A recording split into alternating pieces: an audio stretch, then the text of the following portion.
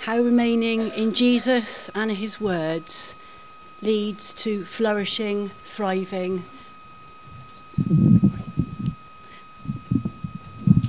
Yeah, that's okay. How remaining in Jesus and his words leads to flourishing, thriving, and fruitfulness. In my first talk, I took us through several ways through which I think the vine dresser's tending of us helps us to overcome the apparent obstacles that we encounter in our vineyards. I felt that this quote by Ruth Valerio bridges some of the things in that talk with what I want to say in this one. I used to think that being a hero of the faith meant being a superhero. Now I realise that it often means something far more ordinary. Keeping hold of Jesus and letting him keep hold of us, whatever unexpected and difficult path we find ourselves on. What does keeping hold of Jesus look like in reality? The second question that I want to ask you at the start of this talk is, what does flourishing, thriving, and fruitfulness look like to you? I taught in Key Stage 2 primary classrooms for 29 years, a wonderful 21 of them being in Easton in Bristol's inner city. And for much of that time, I needed to write IEPs, individual educational plans, for children in my class who needed more support or sometimes stretching. We used the acronym SMART for all of the targets that we wrote for our pupils, which meant that they always had to be specific, measurable, achievable, relevant, and time-bound. This meant that after a predetermined period of time, they could be reviewed, assessed, and adjusted where necessary. Just take a moment to think what for you could be smart targets that you might write down for yourself to measure over the coming months to what extent you have flourished, thrived, and been fruitful over that time. I guarantee that the smart targets that you write down will be very different from those of the person sat next to you. Those of you who are making notes might like to jot down in the margin a reminder to think about how you might measure how savouring, musing on, and remaining in Jesus' words, which I'm going to be detailing in the next section, has led to increased flourishing, thriving, and fruitfulness in your life. In God's textbook on life, in John 15, verse 16, Jesus says, "I chose you and appointed you to go and bear fruit, fruit that will last." And in John 15, verse 7 and 8 in the Message, Jesus exhorts us to let his words make themselves at home in us for his Father's glory, that we might bear much fruit. How do we welcome Jesus' words and help them to make themselves at home in us? In the conference flyers, the first aim of this Women's Bible Study Conference is studying the teachings and principles of the Bible while looking for the Word to reveal himself to us. This is what I'm talking about in the second talk. The NIV reads as the words of Jesus remaining in us. I see this word as meaning staying with us through thick and thin, through the good times as well as through the bad. When things stay with us, we carry them with us into all of our situations. It's not that we have the things of Jesus in our first aid kits, in our medical cupboards, ready for us to rummage through occasionally when we need a plaster, or in the toolkits in the boots of our car, ready for when we might get a flat tyre. No, I think that Jesus is saying that he wants his words to remain in us, to be carried by us, to stay with us, accompanying us into all of our situations. We've got them ready that way. And gradually they become the air that we breathe. My mum is the most amazing example of this to me. In his inspirational and empowering book, Invest Your Disappointments, Paul Mallard writes this advice: God calls us to trust him in the dark, based on what we have learned in the light. Amen to that. Jesus and his life-giving, life-changing words are the lights that we carry into our darkest, bleakest, most bitterest of spaces. In When Faith Gets Shaken, Patrick Regan tells such a powerful story of when he was struggling a great deal physically. He was living with constant pain in his leg and his back, coupled with symptoms of IBS and eczema brought on by stress that meant he wasn't sleeping properly.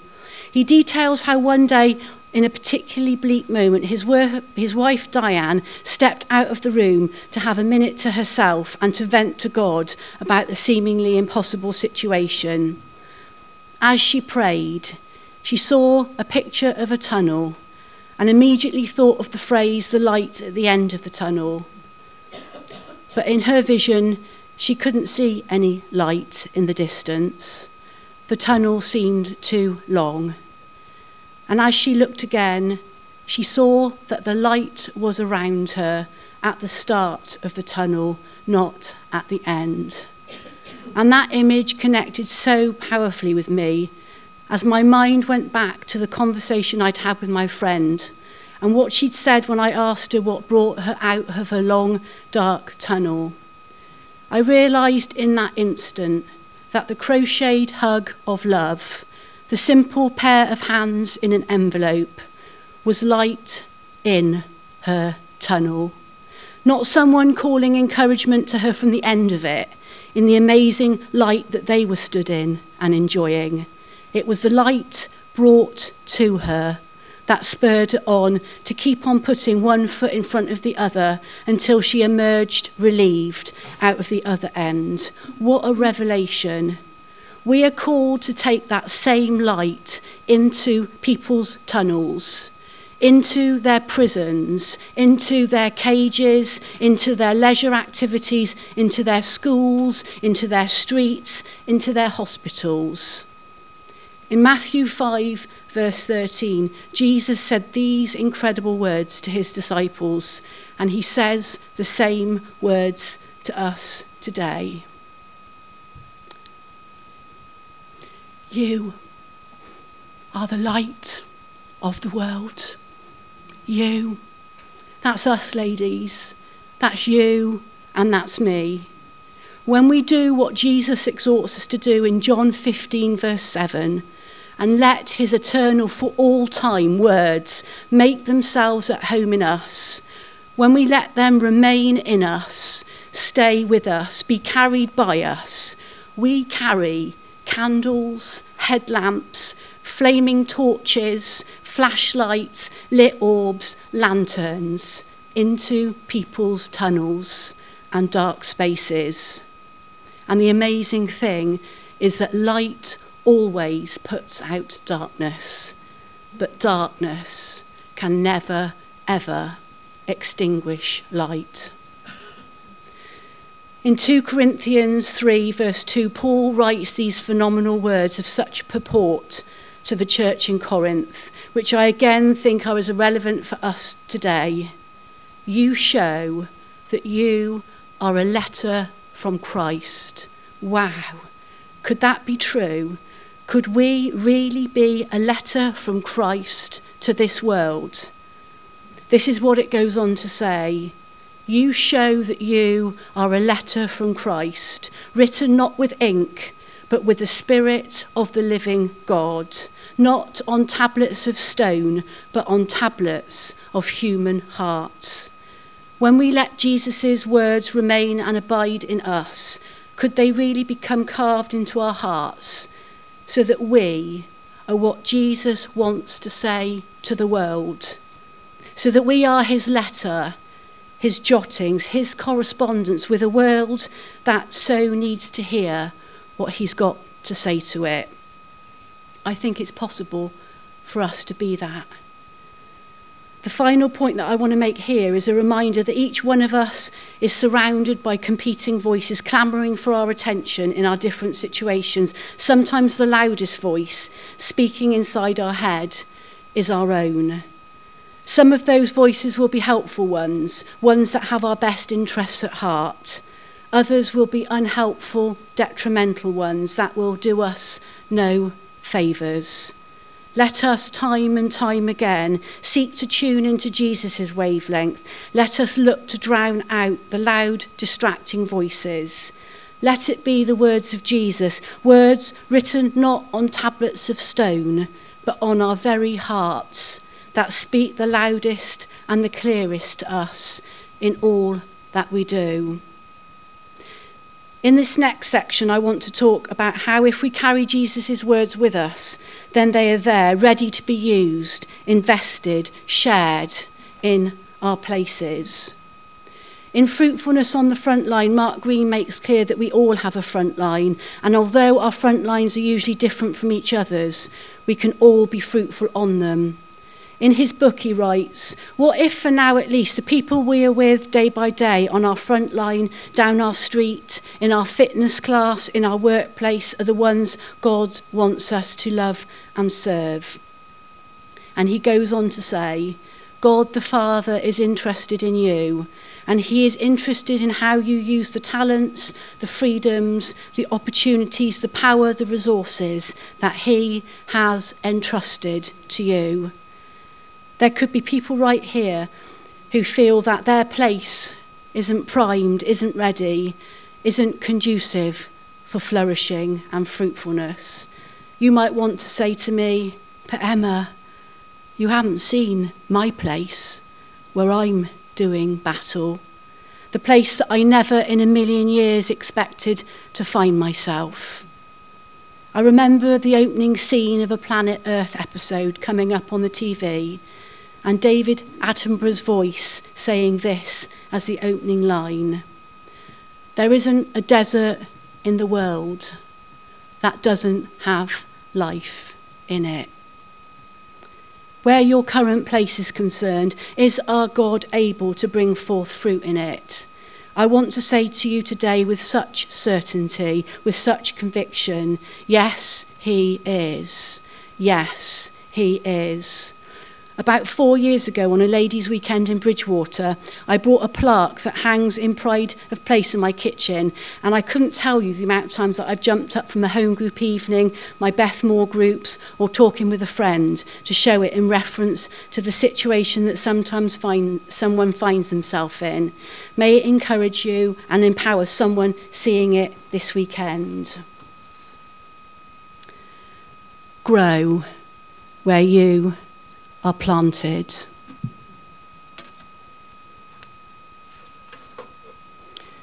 I think that it's really helpful at this point to come back to Jesus' analogy of our life being like a vineyard.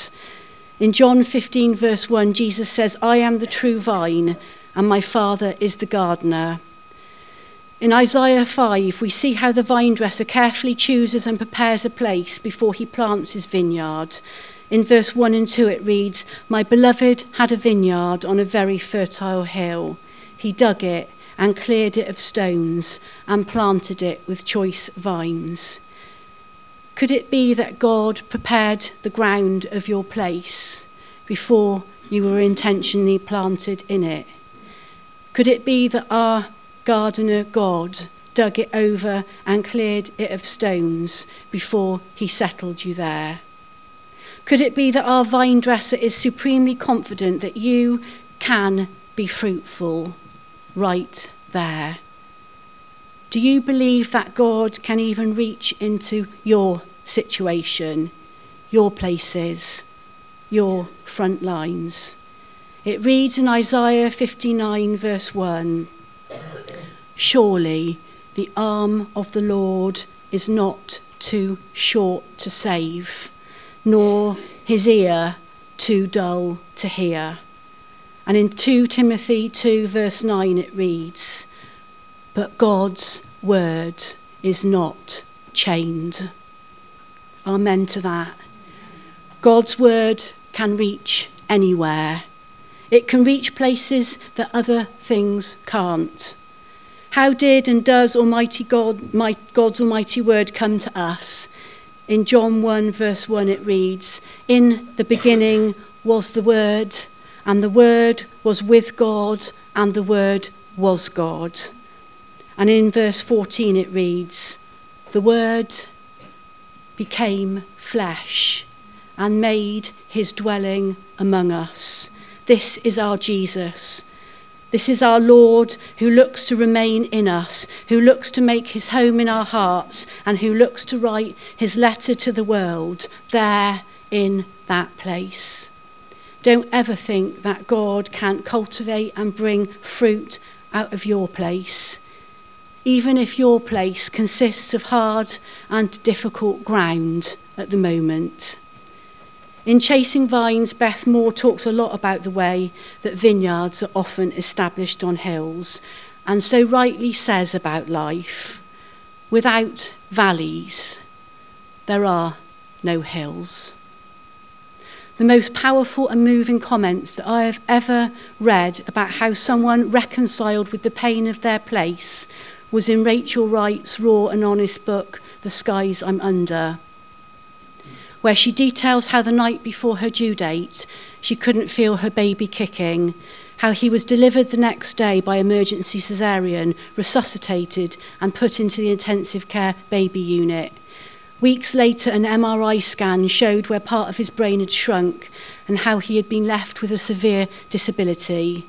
Rachel was overwhelmed by thoughts of all the things that her boy wouldn't do, which weren't in the category of go to university, get married, but rather see, sit, communicate, eat, walk.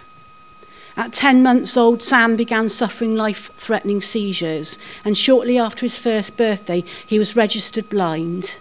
Yet this is what his mum finds herself able to write about the place that she finds herself in what must be to me amongst the bravest statements that I have ever come across. The most challenging paths lead to the most beautiful scenery.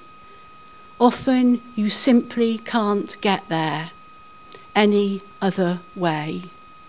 What I have come to believe is that goodness can be found in every situation. That doesn't make every situation good, nor am I belittling the pain and sorrow of hard experiences. What I mean is, in the dark places, light has the biggest impact. When the cloak of darkness feels impenetrable, God is still there. Some of his greatest work is found in the darkness. I can't really add anything to that courageous statement, apart from to say there is someone who has truly allowed the words of Jesus to find a home in her big heart. So, how significant is the soil where we're planted? In Chasing Vines, Beth Moore writes about how the rhizosphere, the cylinder of soil surrounding each plant root, is the most vital underground element for any plant, and how the interface where the root touches the soil is where the real life takes place. Is that true of us, do you think? That it's the influences around our roots that impact our living the most? What is the cylinder of soil surrounding your roots composed of? And I ask again, like I did just now, who are the voices that surround you in your life, and which of them speak loudest? Another vital element of our place is how we're rooted. When we allow the words of Jesus to remain in us, to take root in our hearts of flesh where letters are written, we become like the trees in Psalm 1 and Jeremiah 17, in what are among my favourite verses in the Bible. Trees planted by water, who send out their roots by those streams. Trees that have no worries in a year of drought or fears when the heat comes. Trees whose leaves are always green and that never fail to yield their fruit in season. Beth Moore so wisely writes, there's no bearing fruit upward without first taking root downward. There are no shortcuts, no special dispensations, no exceptions for exceptional people, no special entitlements. Oh, it may seem so for a while, but a shallowly rooted plant won't stand the test of time. The reason my yucca plant in the photo I showed earlier died was because its roots shriveled due to the fact that they couldn't find water. Be careful with your roots, and may they always seek out the nearby stream. Something that I think closely aligns with this idea of roots and remaining in Jesus is thinking about what we build our lives on and what we have as our foundations. In Matthew 7, Jesus doesn't mince his words when he describes the wise and the foolish builders.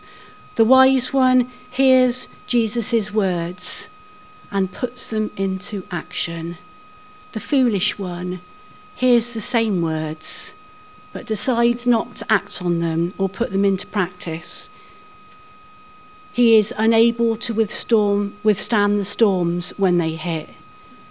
Jesus couldn't have been any clearer. When you look at photos of vineyards, there's something else that you see apart from acre upon acre of green-leafed vines holding up bunches of grapes. And that is the wood of the trellis that the vines are being trailed along. It is well known that vines grow according to the way in which they are trained. Their branches are encouraged to flourish by being secured to the trellis and by leaning against it for support. I was reminded of this a few weeks ago when my husband and I were driving over some rugged, exposed country roads in North Devon, and I saw what some of the scrubby trees looked like. The winds had been so strong and so ferocious that those trees had grown in the direction that they'd blown. They were frozen in time with no hope of straightening out. I know when we next drive over those roads in a few months' time, those trees will look exactly the same. How much have you been defined by the winds that have blasted across your life? How much have you been shaped by your storms? Let us lean our vine branches against the trellis of the scriptures. Let our support and our stay be the words of our Jesus, remembering that the cross of Christ is and will always be our stake in the ground. In this next section, I want to talk about where fruitfulness is concerned. Remaining in the words of Jesus doesn't mean, in my mind. For me, it doesn't mean staying in one's comfort zone, staying with the familiar status quo, staying in our cages where, unnoticed by us, the door has stood open for longer than we could ever have imagined.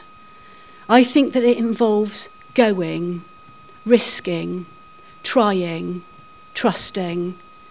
The reason why the fruitful vine planted by a stream of Genesis 49 reached people over their walls that it managed to scale was because it didn't stand still.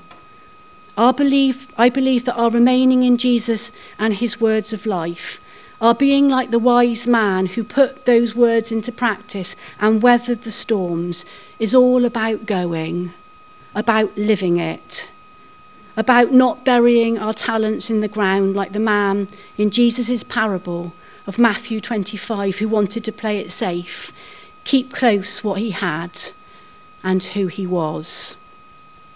In Jen Baker's devotional journal, Untangled, under the heading Freedom from Stagnation, she writes, most of us know people who have become in some area comfortable in their stalemate. They remain stuck, either ignorant of a different outcome or frozen in place, fearing what change might mean. Fear has the ability to keep us in a position we should have left long ago. Are you sometimes scared to go, to risk, to try it, to live it in a place away from your comfort zones, away from your familiar, in a place where you're unsure of the outcomes or what your vine might produce? The awesome thing is that we never go alone. God goes with us, as we heard this morning, always. From me being 4 years old and onwards, we attended my nan's church in Henbury, Bristol, where my dad began his ministry. In fact, you can see the name of the church if you look closely here in this photo of my mum and dad's wedding day 55 years ago. As a child, there was something that made me feel so at home there as I toddled up those steps eons ago. It's that I could see my name there at the start of it, Emmanuel Chapel. No doubt over the coming Christmas weeks, we will hear the familiar verse that I'm about to share many times over, but maybe today, just take a moment to think on it afresh. In the New English translation in Matthew 1 verse 23, it reads, "Look, the virgin will conceive and bear a son, and they will call him Emmanuel," which means God with us. In Jesus, Almighty God sends himself to be with us. And in John 14 in the Amplified Bible Classic Edition, a few verses before the vine and branches that we're thinking about this weekend, Jesus says to his disciples in preparation for his imminent death, "And I will ask the Father, and he will give you another comforter, counsellor, helper, intercessor, advocate, strengthener, standby. Then he may remain with you forever." In the King James Version, the same verse reads as, "I will pray the Father, and he shall give you another comforter, that he may abide with you forever." You see, remaining and abiding work both ways. And as we go to flourish, to thrive and be fruitful on our brave front lines in our own particular places, we never go alone. We are always accompanied, supported, consoled, cradled. Someone here needs to be reminded of that today. In my final section, I want to think about Jesus' words to us today in John 15 verses 9 and 10. "As the Father has loved me, so I have loved you. Now remain in my love. If you obey my commands, you will remain in my love." I just want you to think for a moment what remaining in Christ's love might look like to you, and how remaining in his love might lead to your flourishing, thriving and fruitfulness. In Chasing Vines, Beth Moore writes that abiding inevitably leads to love. A life that is lived in intimacy with Jesus is a life that is lived in love. I think that that's so true. Gary Burge believes that the fruit Jesus expects from the branches is first and foremost love. In light of that comment, I want to reiterate my point from earlier that I don't think that remaining ever means staying still. I think that there can sometimes be a tendency for us to hear the word remain and think that we are being given permission to stay exactly where we are in our comfort zones, in our familiar places, where we are confident that we know what the outcomes will be, where we have permission to be passive consumers. I don't think that Jesus ever showed signs of wanting us to play lip service to love. He never wanted us to leave our talents or our possibilities in a little hole next to our comfortable armchairs. I don't think that Jesus could have been any clearer when he said in verse 10, "If you obey my commands, you will remain in my love." You and I well know that loving people as Jesus commanded us to do is not a passive thing. Loving involves action. Loving involves carrying a flaming torch into someone's darkest of tunnels to reach them where they are. Loving involves crocheting a hug and putting it into an envelope. Loving involves scaling people's carefully constructed walls to reach them. with our vine's refreshing fruit. Love often costs us. In the parable of the Good Samaritan in Luke 10, Jesus teaches not to pick and choose, select, opt for who we're going to show love to. He teaches the people of those times to extend love to those who are hard to love, to those who aren't natural choices, to those who don't at first glance appear to deserve it. And then at the end of the parable, he says this: go and do likewise. He says the same to us today. To me, this generous blessing of others is brilliantly exemplified in how Boaz acts in Ruth chapter 2, when he instructs his men to pull out good stalks from the already gathered sheaves and leave them for Ruth to pick up. How often do we leave our scrag ends, our detritus, our dregs on our edges for others to clumsily gather? The things that we can afford to leave available, the things that we won't miss. How often are we prepared to go to our already gathered bunches of grapes and pull out the best specimens for others to enjoy rather than ourselves? In Fruitfulness on the Front Line, Mark Green writes, fruit is anything done with authentic love. And he goes on to ask the questions: has anyone ever done anything for you that they didn't have to do? What impact did that have on you? I'm sure that you're thinking of things right now in that category, and hopefully you're remembering how those often unexpected, surprising acts of kindness and love springboarded you on into further good things. Or maybe, like my friend, was actually the thing that brought you out of your tunnel. Mark Green also writes in his book, we are commanded to create ways of doing things that help people flourish. Love does that. Love is so often creative. Love so often thinks outside the box. In Untangled, Jen Baker writes, I want to live like Jesus, who was drawn by compassion and poured out by love. People wait for us to draw near, challenging us to look beyond their palpable banners of hurt and hopelessness into the treasure which lives inside. That's what love does. Love finds hidden treasure in people that they didn't even know was there. Don't we all want that? For people to find some treasure hidden in us.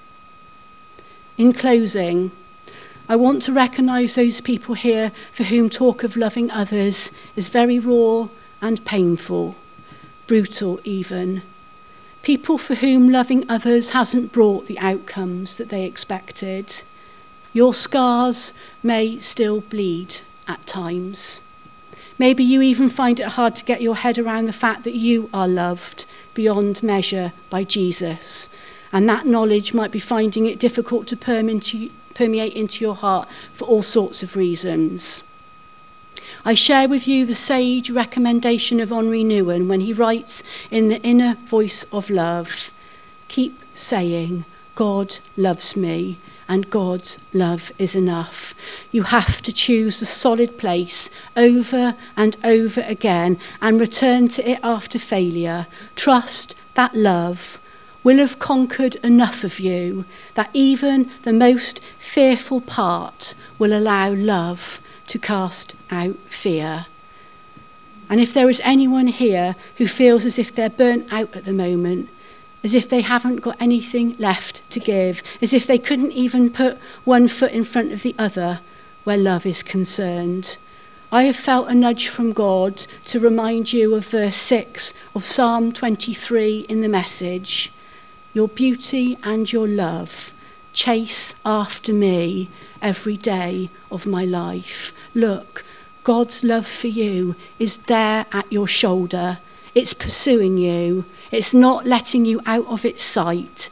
You're not having to do any of the running. And it hangs nailed to the cross that stands on a hill overlooking your vineyard for all time. Let us pray. Lord Jesus, I pray that more and more we will understand what it means to remain in your words and in your love.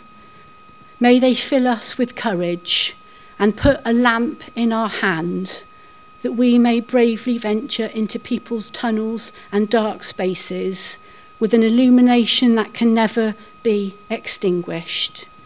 May our roots search out that stream that never fails, and may the branches of our vines scale walls and reach people with our refreshing, invigorating, authentic fruit. And thank you for those people who you have planted in our lives, who do that for us. Amen.